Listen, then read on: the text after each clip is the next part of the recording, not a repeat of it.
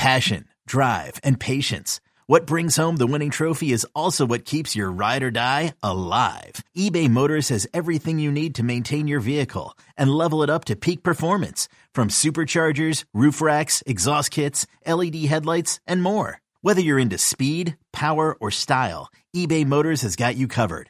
With over 122 million parts for your number one ride or die, you'll always find exactly what you're looking for. And with eBay Guaranteed Fit, your part is guaranteed to fit your ride every time or your money back. Because with eBay Motors, you're burning rubber, not cash. With all the parts you need at the prices you want, it's easy to turn your car into the MVP and bring home that win. Keep your ride or die alive at ebaymotors.com. Eligible items only. Exclusions apply.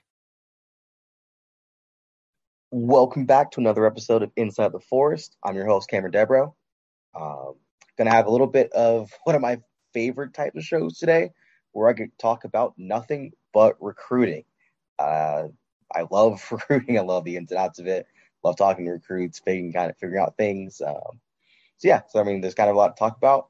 Before I get into it, there was a move made yesterday by John Currie to hire Aaron Dunn. And I really want to touch on it a little bit. So on the last podcast, I talked about what I thought Wake's position in the NIL space should be. I really didn't think that they're a team that's going to win they're not going to win any sort of money battle. They're not going to win. You're not going to be this team that's fighting against an LSU, against a Georgia, against a Bama, against a Tennessee, if that person wants a large NIL deal. What I thought their position or what their stance should be is, okay, we understand it's here. That's great and all. We're a top 30 university. Why don't you come here? You still get to play high-level football. And the entire recruiting pitch for Dave Clawson and Steve Forbes and most of the Wake Forest coaches is you'll get a top 30 education, but you also get developed off the field. And the move yesterday to hire Aaron Dunn this is a long title, Aaron was hired as the Senior Associate Athletic Director for Student Athlete Development and Administration, and he will also serve as the Chief Diversity Inclusion Officer and lead student athletic focused events in NIL and career development. It's a whole lot of words and a lot of that. What does that mean and where did he come from? So Dunn spent the last 3 years at Texas, one of the biggest schools in the NIL space. What he did was he launched their first ever development program, which was a 4-year program that very heavily, it was a very good program from what I hear, from what I've talked to people. And one of the biggest highlights about it was the fact that they really focused on financial literacy, which I think is really good when you're handing a bunch of 18 to 22-year-olds a bunch of cash, whether they're a student or not a student. Financial literacy is something that I think is very important. I think it's much more important to a lot of people that are about to start coming into a lot more money. Also spearheaded Leverage, which was quote unquote a meaningful program and resources around NIL. So essentially, how do you make the most out of your NIL deals? Like if you partnering with hospitals, charities, et cetera, like are you doing something that's helping community? Or are you just kind of just getting money to get money? It was more of a development process and helping the kids really figure out, what's their space. Because like I mentioned, a lot of them don't really care about NIL.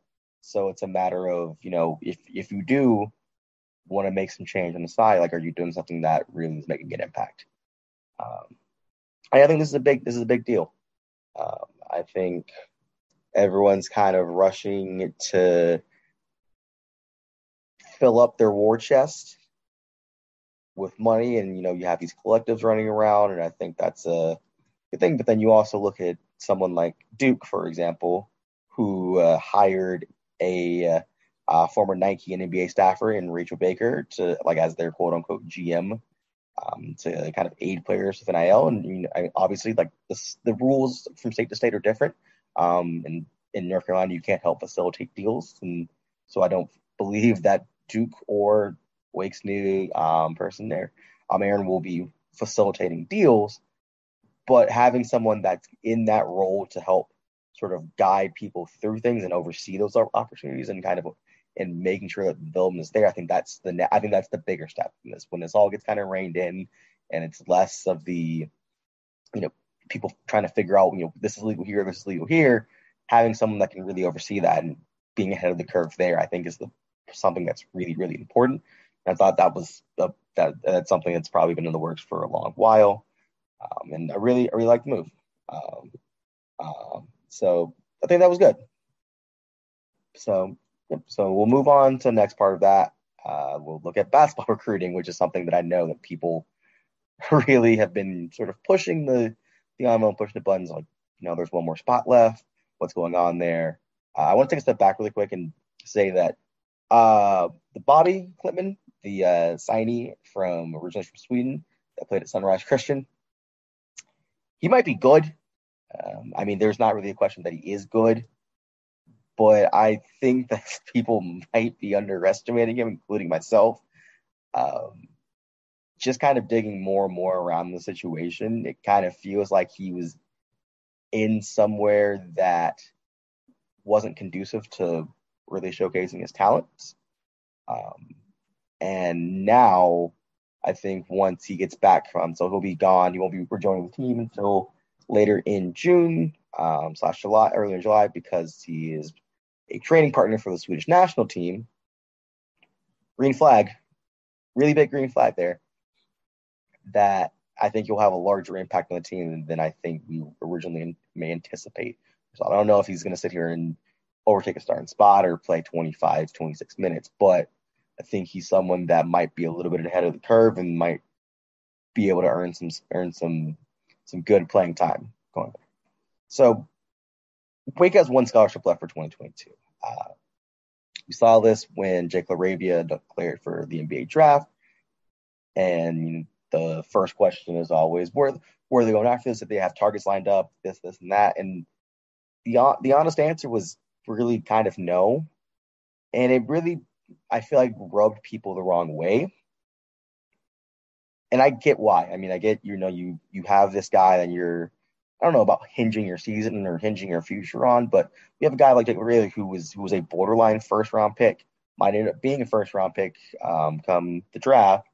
And the next step when he announced that he's not returning is that you don't have anyone lined up to either automatically take the spot, or you don't have anyone on at least to just take visits and see if they can be the fit that you need right there. So my kind of pushback to that is no one's going to come in and, well, there's two sides of it. From the player side of it, no one's going to come in and want to take a role that is as good as what both Steve Forbes wants and needs and what we want as fans and needs. No caliber of that player is going to come in and be like, well, I might get 18 to 20 minutes a game, and that might be good enough. That doesn't really exist. Those examples are so few and far between that you can just sit there and you're like, this is an excellent person that's not only good enough to help us win games, and not just like sit there and eat minutes, but to win games, but also want to accept 18, 20 minutes off the bench. Those are the fewest and far between.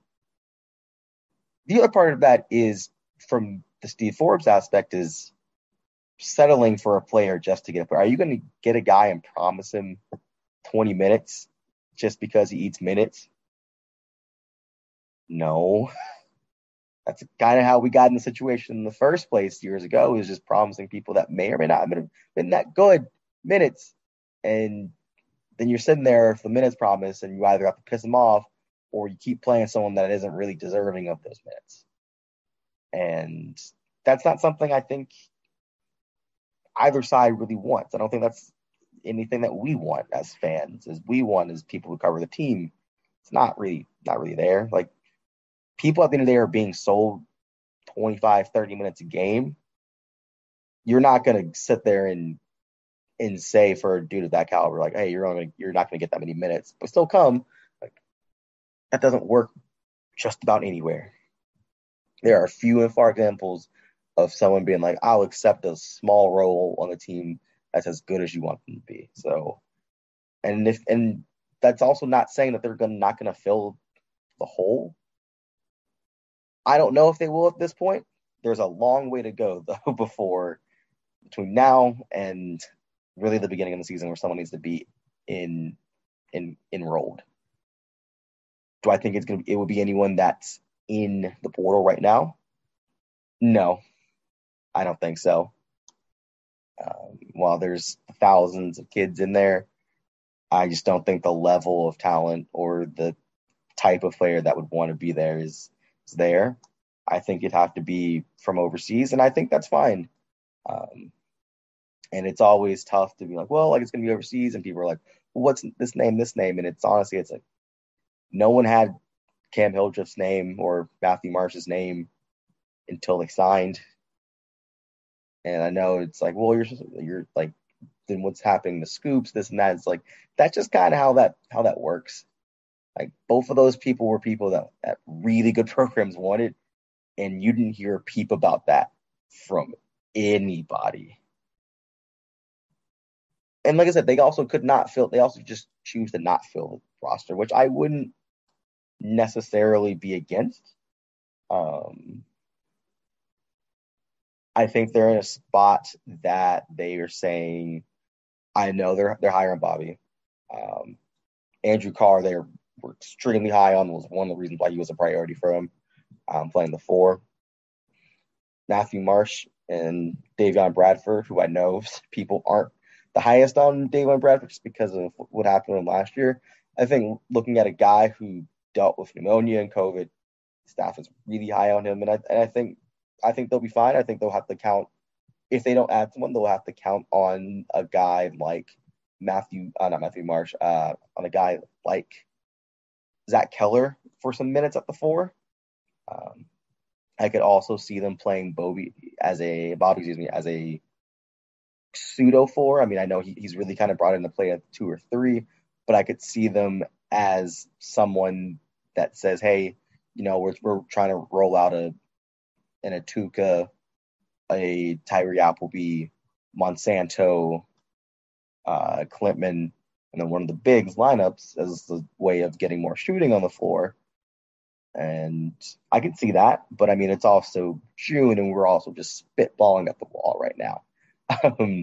These guys have gone through a week of practice. Atuka is going to be good.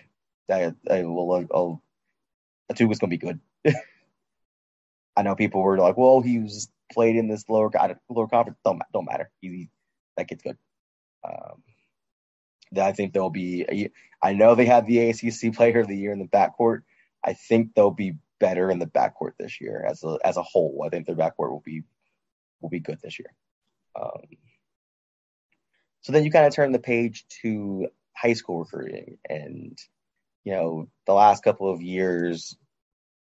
I can't really even say the last couple of years they've been not great in the high school portal, high school sort of ranks. I mean, last year they signed 2, in Klintman and Zach Keller, and then the year before they signed 4, technically 5. Carter Witt enrolled early, but they signed 4 in Hildreth, McCray, Lucas Taylor, Matthew Marsh. I mean, it's not really getting to the development of them, but you look at this year and you're like, okay, the 2023 recruiting class, what do they need? How many spots do they have open?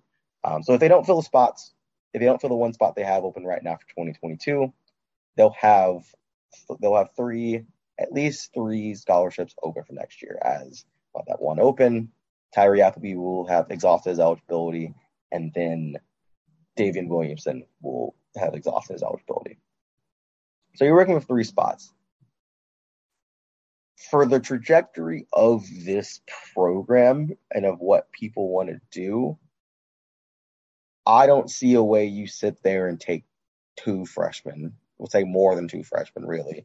And I think if you take more than two freshmen, you're either saying you're getting a Matas Buzelis, and if you're not really familiar with Matas, he is one of the best players, a 5-star rating on 24/7 Sports. He's ranked in the top 10 of the class. I think he's ranked number 7 right now.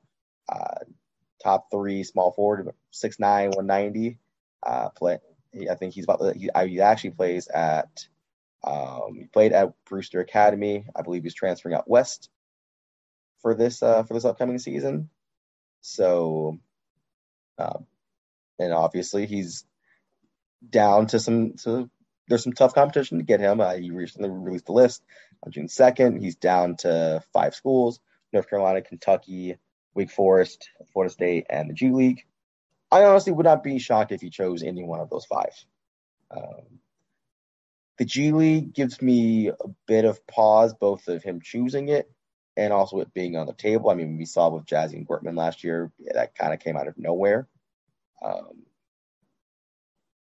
I would kind of be shocked unless someone really got into his ear. I'd be really shocked. I'd be kind of shocked if he went to the G League. I think that might just be on the table. And if, something really happens where he feels he needs to go there, he goes there. But I think that is somewhere lower on the table. He's taken official visits to Kentucky, to Florida State, and the Wake. So the only school he hasn't taken a official visit is to North Carolina. Yeah, I don't really see a leader in this recruitment right now. He doesn't talk enough for someone to do that. I don't know. And I'm not going to sit there and I don't want to speculate and be like, well, he's been in North Carolina. He was talking to Hubert Davis a lot. And I don't know, he's friends with Sigmund Wiltshire and Gigi Jackson, but he also has this Lithuanian connection on the staff of Wake Forest. Also visited Florida State, and Florida State has a really good track record, and Kentucky is one of the best schools in recruiting. There's all these little tangle webs with a guy like him, and so I think this is one that you just kind of let play out. But I think if you take 2 freshmen this year, you end up taking someone you think is a top of the top guy, and someone I think you might be able to have grow. I don't know if you take both of those guys. If your top of the top guy is a combo guard, I think that's what the main focus is really a combo guard. I mean, you're losing Appleby, you're losing Davian Williamson, and you run the possibility of losing a McCray or a Lucas Taylor. I don't think you do. But I mean, it wouldn't, in the day of the transfer portal, it wouldn't really shock me to see one of those 2 guys leave. I don't think they will, but I mean, you just got to take that. You have to take attrition into account whenever you're doing those sort of things. But I think you take a combo guard. But then you're kind of like, what else do I really need right now? When you're looking at the onset of the team right now, what do you really need? Do you need anyone on the wing for the 2023 class? Damari's still got a bunch of eligibility left. I don't see him leaving anytime soon. Klintman will have just played 1 year. I think you're fine there. Jao Tuca, it's like, you look at guard and you're like, okay, you got Jao Tuca coming back, and then not a whole lot. You have Cam Hildreth there, so that's 2 guards. McCray and or Lucas Taylor, so that's 3 guards. But yeah, you definitely need a guard there. A 3, I think you're really fine there. It's really as like a wing. Carr has a bunch of eligibility left. You don't necessarily, while you have to account for attrition, you don't necessarily say, hey, I think Andrew Carr is going to be exactly what Jake Laravia is last year. I think that's kind of you can't predict that. And I think you'll be able to get him back next year, as well as get a guy like Zach Keller kind of up to speed. And then you have Matthew Marsh and David Bradford. If they both pan out, which again, the staff is really high on both of them, you're fine with your big man for a couple more years, at least for another year before you need to really think about grabbing another person. So, I mean, it's not really a class that sets up for you to take 2 or 3 freshmen, even if there is some attrition. I mean, you're going back and you're going into win now mode. Year 3 has always kind of been the year that you're like, this is the year that we need to win this, and then everything after that we need to continue to win.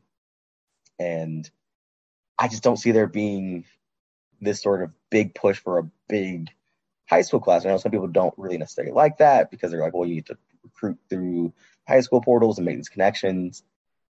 I think there are multiple ways to skin a cat. I think you can take a couple of freshmen here and there, and as long as you're supplementing them with the right sort of transfers, and a Jao Tuca is the right sort of transfer. The dude has 4 years of eligibility remaining. You look at a guy like an Andrew Carr who has multiple years of eligibility. Like they're bringing in guys that have multiple years, and it's like, well, that makes more sense because then you don't have to figure out, let's play this guy who's a freshman for 30 minutes a game. So I think they're fine. I think they're fine there. I think the class will be small again this year. They have a guy taking a official visit tomorrow, Jamar McDowell, out of Texas.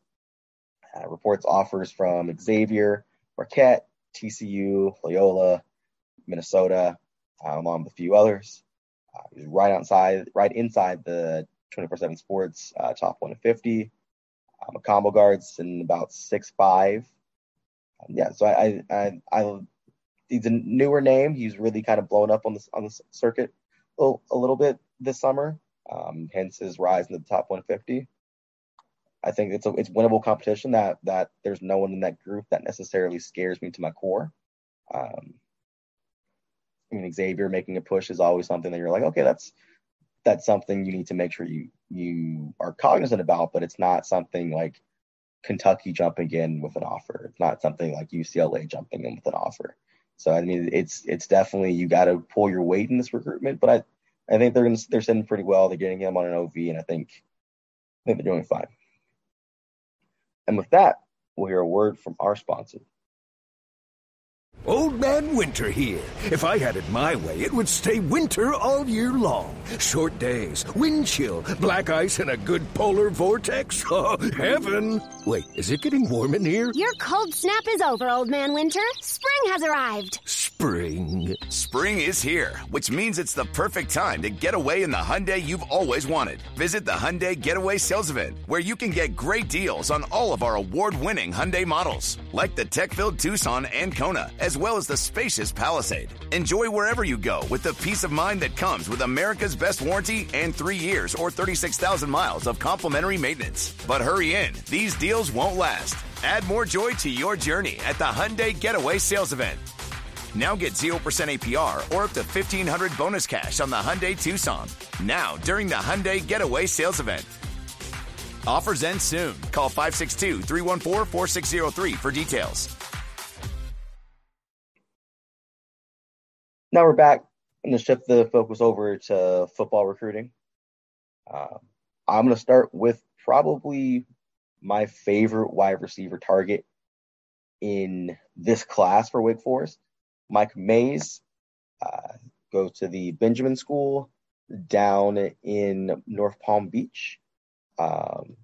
He actually goes to school right across the street. And when I say right across the street, I mean you could throw a stone and hit it.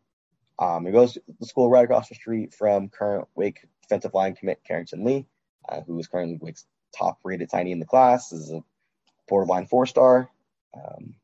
Micah Mays himself sitting at a high 3-star according to 24/7 Sports, listed as an athlete, 6'2", 175, a guy that really could play both ways. And I know some teams that are scouting him are thinking about seeing what he could do in defensive back, and he's going to play some DB this year. Wake is looking at him at wide receiver. Last year, 42 passes caught for 724 yards, 7 touchdowns. Big thing for me is he's a 3-sport athlete: football, track and field, basketball. He could get a track and field scholarship if he wanted to. Took home 2 different state titles this summer in the 400-meter dash with a 47.52 time, and a triple jump 45 with a 45.11.75. Placed third in the high jump with a 6'1.5" inch jump. Yeah, so he's an athlete that is a longer speed. Like he's someone that's not necessarily. I don't think he's going to kill you in a 100-meter dash or 55 or anything like that, or a 40-meter. But he's someone that is definitely a good speed and is definitely someone that can sustain that. He's just a different type of athlete, and I honestly love those types of athletes. Reports offers from I think about 35, 36 schools: Georgia Tech, NC State, Boston College, Louisville, BC, Pitt, Hughes, Vandy, West Virginia. A healthy offer list there. The recent report from our good friends over at Pack Pride, Michael Clark. He was supposed to show up for an official visit to NC State last weekend. Ended up not doing that. Decided to go to Iowa State instead. And Michael Clark reported that he felt as if that after his visit to Wake Forest this upcoming weekend, he might be ready to make a decision. I agree with that sentiment, just given the fact that Wake is making their point to Wake has never been a school that likes offering summer officials. They would like to save them for the fall for two reasons. One, there is absolutely nobody on campus. Wake's already a small enough school, and while we love Winston-Salem, it's not really a town that's conducive as, say, like an Athens, as a Gainesville, as a College Station. It's the people and the students, the people that are there help make it what it is, and the students add a lot of value to it as well. When you don't have those students on campus, or even a lot of other teams on campus, that place can be quiet. It can be kind of a ghost town, and it's not really necessarily the environment you necessarily want there. Secondly, a lot of these guys are guys that Wake knows. Your Miamis, your Georgias, your USCs, your Texas, your Notre Dames are all going to come in and try to swoop in on when it comes time for October, November, December for signing day. And they love having those late official visits in their back pocket. That way, if when people are trying to swoop in for them, they can have the entire class or anyone else that's on the fence come in for the last weekend that they want people in there for, blow them away, keep them in the class, or lock them up when they need to.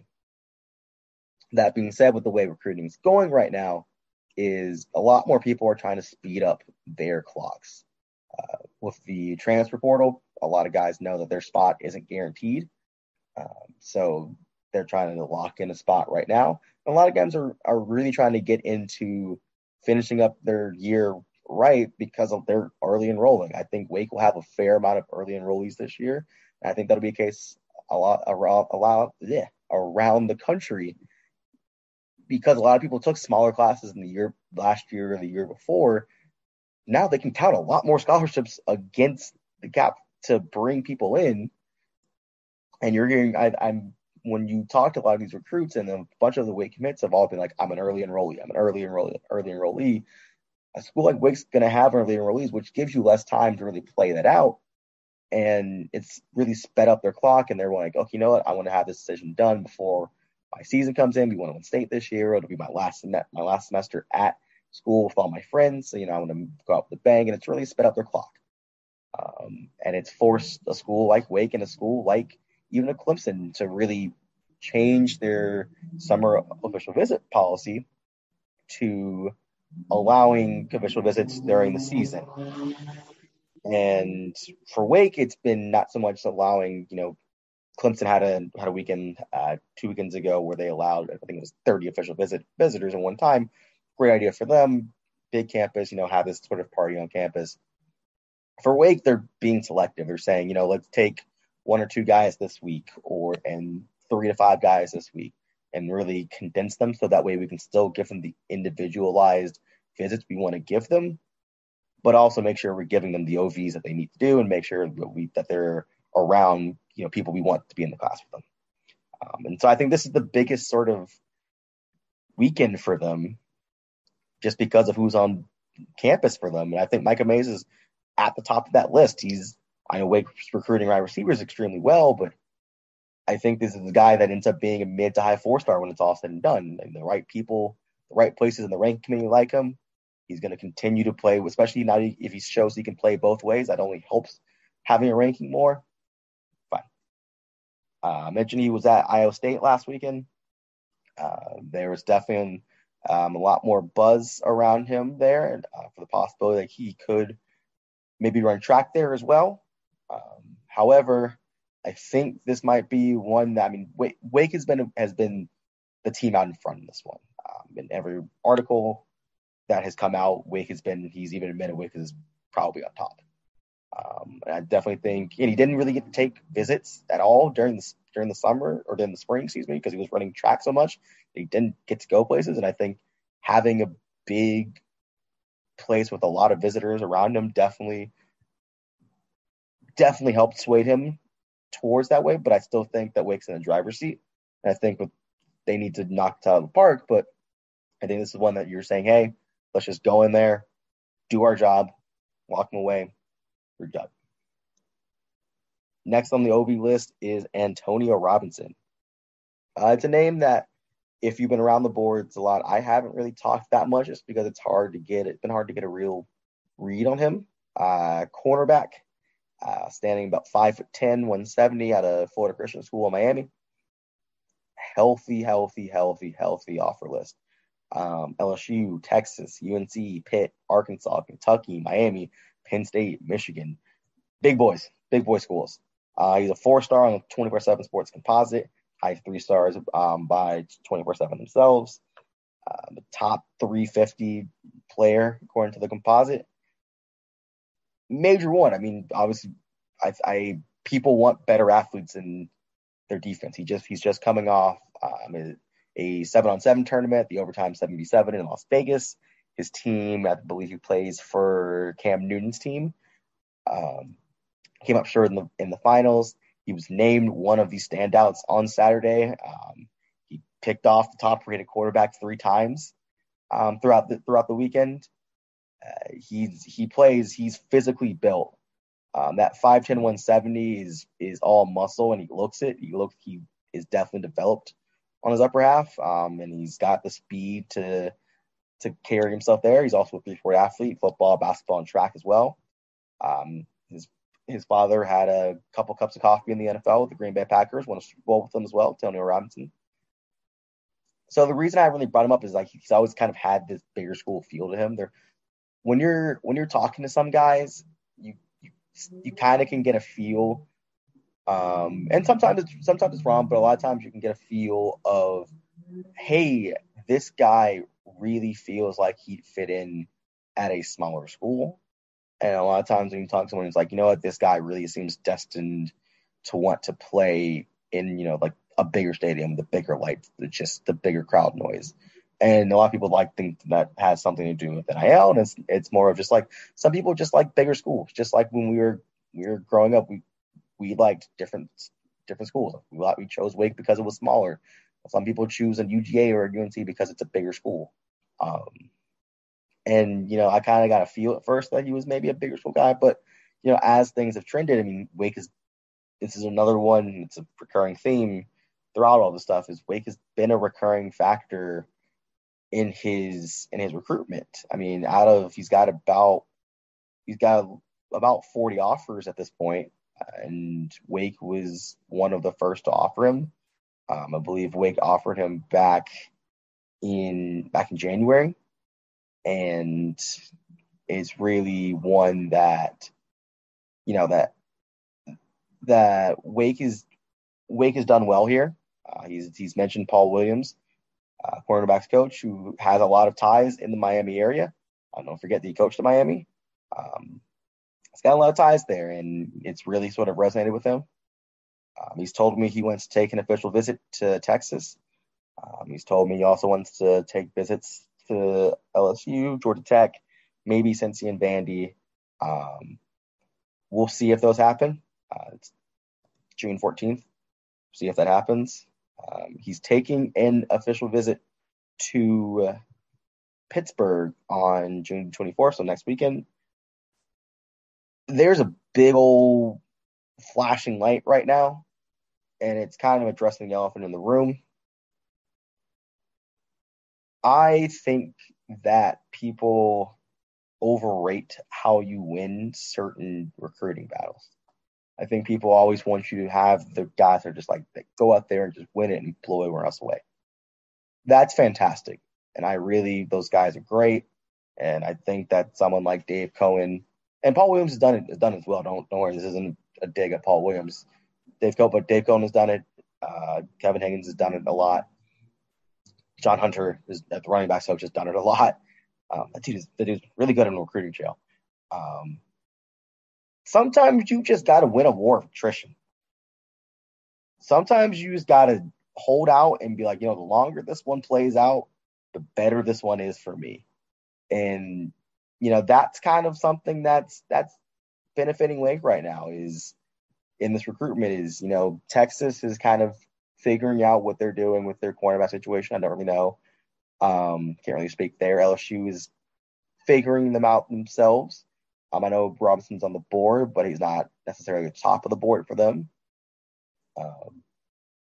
And you kind of look at it and you go, okay, look at Pittsburgh and you say, well, what's going on there? You go, they've got an OV next weekend with them.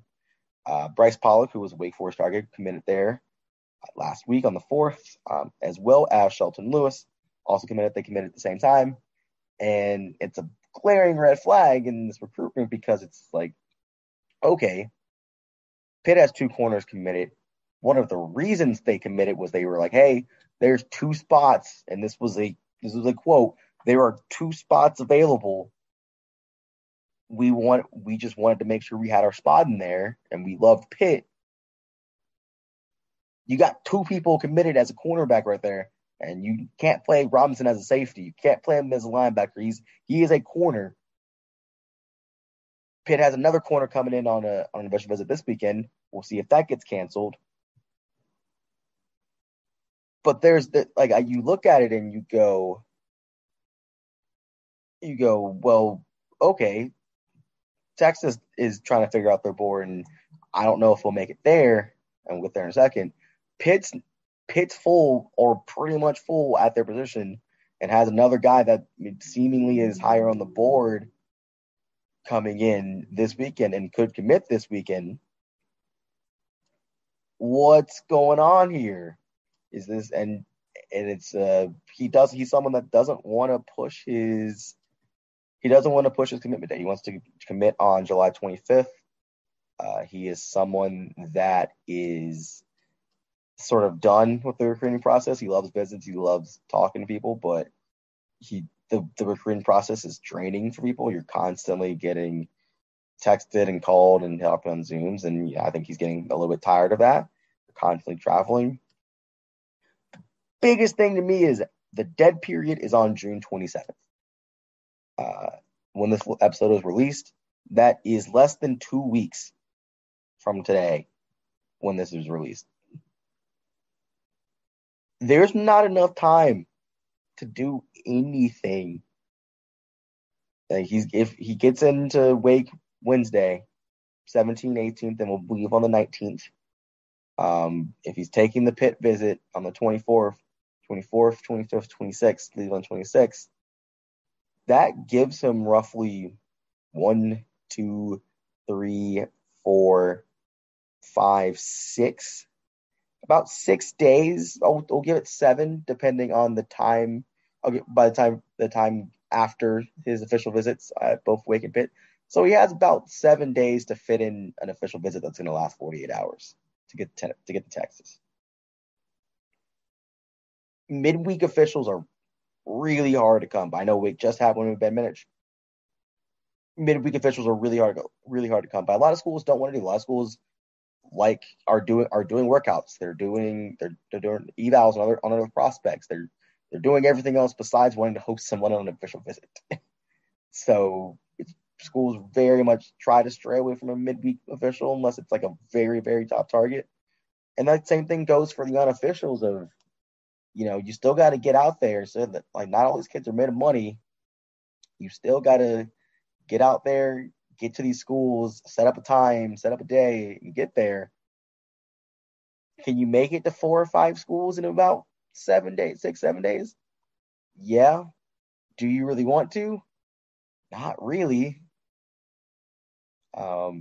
So if you're picking up what I'm putting down here, there are things pointing in the right direction. But again, like I think you can't just say, oh, we can just sleepwalk into this recruitment and still get it just because of when he's deciding. You have to still go in there and impress. And I think that one of the biggest things that he highlighted to me was the fact that he wanted to see where he'd fit in, and like whether it's the system and also the school.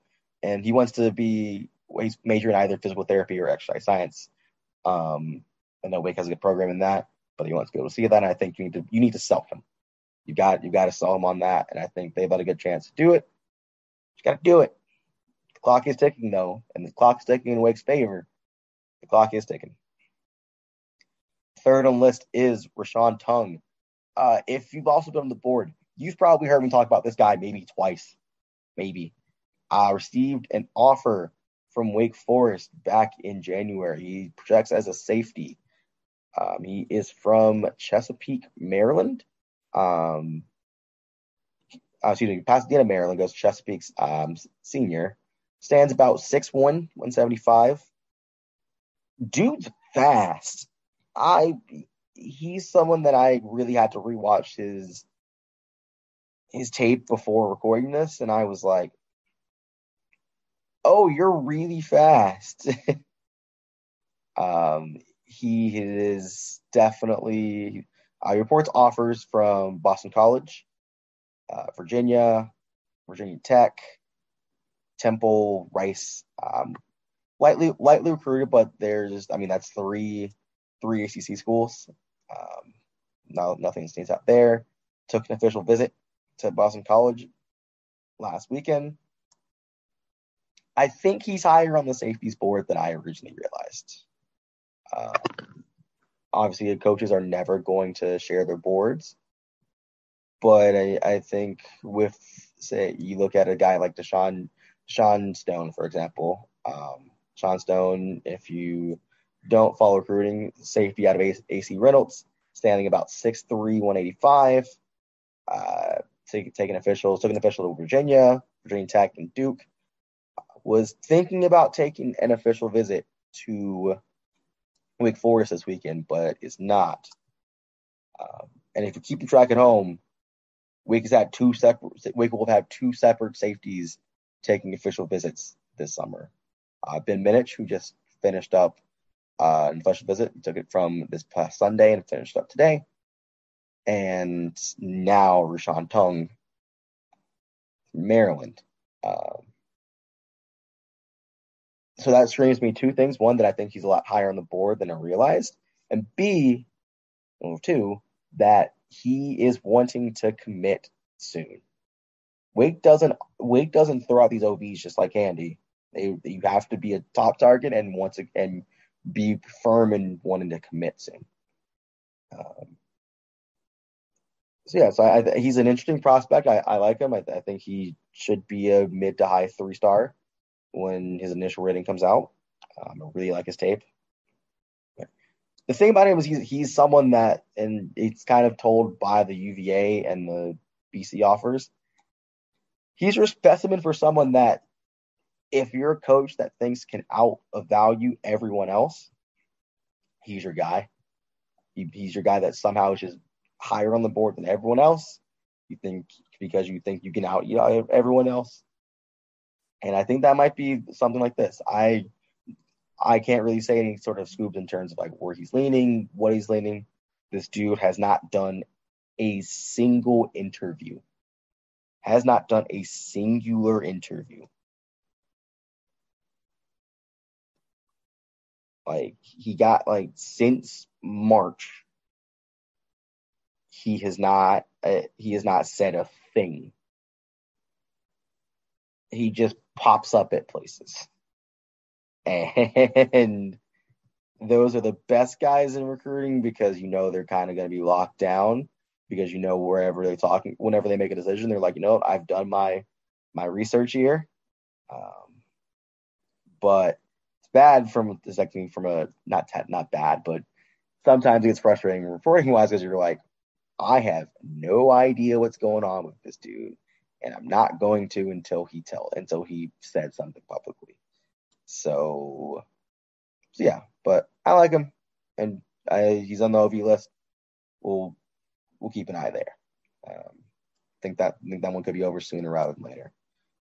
Touching back on Antonio Robinson for a second, and one point I wanted to make there was I mentioned Trayvon West on the boards. On the boards, I mentioned Trayvon West as a cornerback out of South Carolina. I took an official visit last week.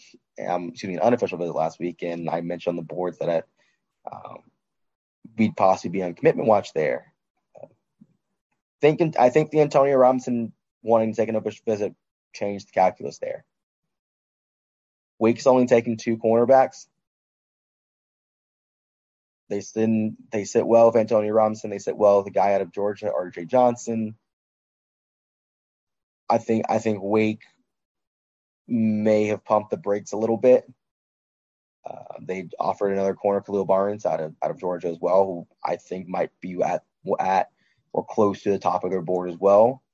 I think they may have pumped the brakes a little bit on a guy like Trayvon, who is a good player in his own right, but I think they might have some guys that are a little bit higher on the board. Bit of speculation there, but I think there was a reason he came out of that visit uncommitted. So the last and certainly not least prospect on the list is 4-star Grant Godfrey. Grant Godfrey is a behemoth.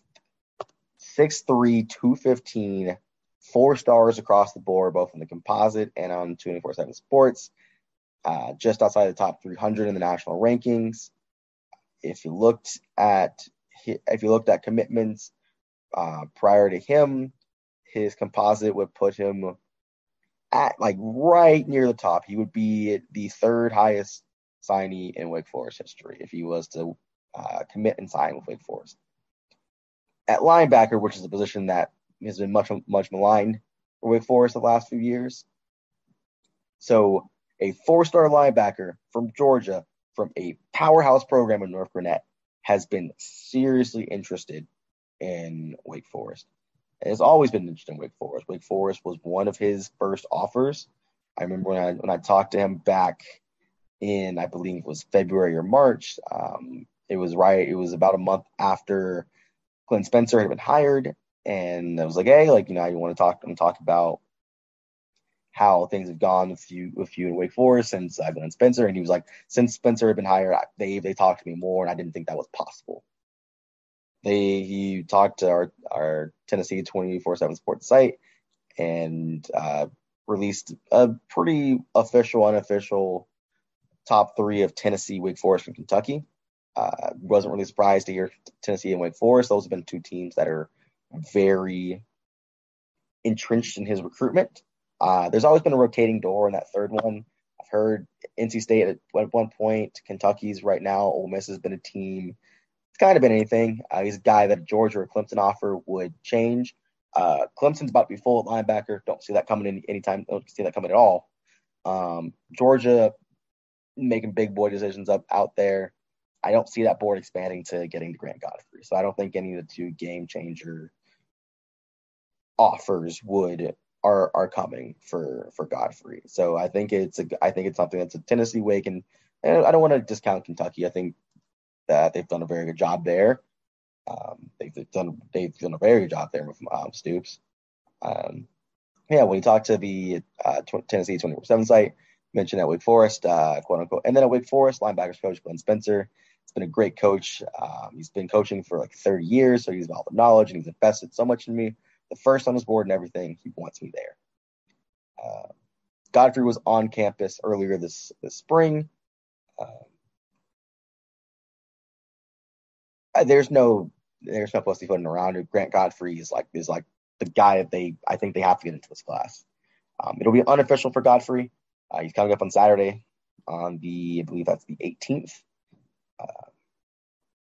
I think it's a smart move to put him around a guy like Micah Mays and a guy like Antonio Robinson, who are 2 other top targets and guys that are big boy players. Other top players respect them. Other top players want to play with other top players, and those are players that people want to play with. Um, he's visiting with some kid named Tyler Walton. If you don't know who Tyler Walton is another highly rated recruit. He is currently committed to Wake Forest. Also goes to North Gwinnett. Stands 6'5", 230, going to play defensive line. Highly touted dude, Ty 3-star. Him and Grant Godfrey, best friends. And I know it's always his best friend goes here, play with their best friend. That Godfrey has been effusive in saying that he's very close with Tyler Walton.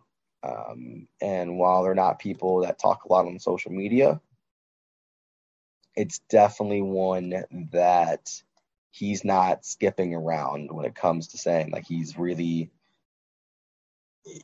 Tyler Walton's doing a lot of recruiting behind the scenes right now. And I think it helps being in the locker room with that guy every day. Wake has some things going for him there. He doesn't really have a commitment date in mind. There was a commitment date talked about possibly on his birthday, which I believe is August 1st, which is also, I believe, one Les Johns' birthday. But the quote was, "If I find a place that feels like home, I might commit on my birthday August 1st." But he's really wanting to get to, quote unquote, he really wants to get to official visit this fall. He expects Tennessee to get one of them. Wake Forest is expected to get one of them as well, as is Kentucky. So this is one, again, like I mentioned with Antonio Robinson. It does not matter how you win this. It makes no bearing how you win this. You could win this by any measure. You get him to sign on the bottom line. And he's not a kid that cares about NIL. His dad, Zeus Godfrey, played at UGA, played in the NFL. He's fine. Him and Randall are fine. That family's not caring or looking for a big check. Biggest allure to Grant is playing in the SEC underneath the bright lights. Like I mentioned, some kids seem like they want the bright lights in the big stages. But Wake has thrown the kitchen sink at him in terms of recruiting. The reason I bring up winning this by any measure is Tennessee might be filling up. Tennessee is going to take 3 linebackers. And recently on 24/7 Sports, their writer threw out 2 separate crystal balls to linebacker targets. Jalen Smith out of Grayson in Georgia, and Jeremiah Tallender. Both actually had Wake Forest offers. I don't do crystal balls. If I did crystal balls, I'd join them on those 2. I think those 2 are very heavily there. And then he went on to mention that they're taking 3 linebackers. Now that third line, it's a lot easier to recruit when you have all 3 open spots, and you're like, you know what, I want to make sure that I cover all my ducks in a row, et cetera, et cetera. I want to see what happens in this recruitment if those 2 players commit, because everything's all fine and dandy. You're all getting recruited until the first shoe drops, and then the other shoe drops, and then it's like, oh no, what's happening here? Just as Wake Forest wide receivers, Wake's had a bunch of wide receivers offered.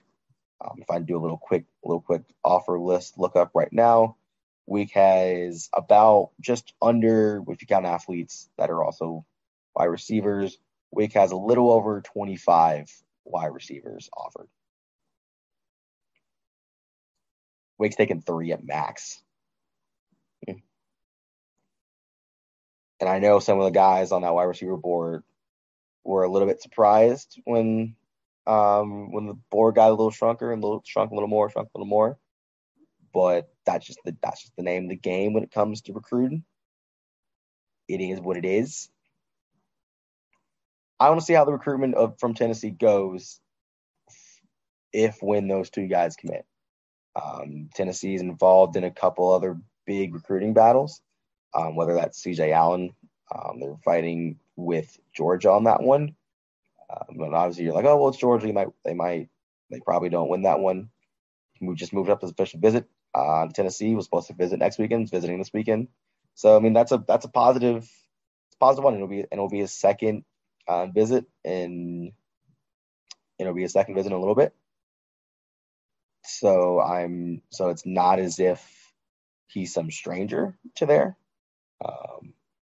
They're also going after a junior college linebacker. I think they sit well with him. I don't know if they're in the lead there, but they sit well there with him. I think it ends up being a race between 3 or 4 people to commit for one spot, and that's a lot. That's a lot of pressure to put on somebody, and especially for Godfrey, who's very effusive, like I want it to be right, versus me rushing into decision. Is he gonna feel the need to pull the trigger somewhere, or is he gonna just kind of wait things out and see what happens there? Does Tennessee fill up? The longer this recruitment goes, the better. Wake wants to get the fact that Wake's getting up here on an unofficial with one of his best friends is the best move they could have done. I think that the longer this goes, tick tock, tick tock, tick tock. Yeah, this was a fun episode. I love talking about recruiting. As always, feel free to send me any questions, whether it's recruiting, not recruiting, etc. Thank you all for listening. New CBS Monday. NCIS! Hands where we can see them! NCIS and NCIS Hawaii return with all new cases. Double tap to the chest, one to the head. These guys are professionals. All new criminals. Violent island we got here. Welcome to paradise. And all new crimes to be solved. If you're watching this, I've been arrested. What are the charges? Just one. Murder. New NCIS and NCIS Hawaii. Monday starting at 9/8 Central on CBS and streaming on Paramount+.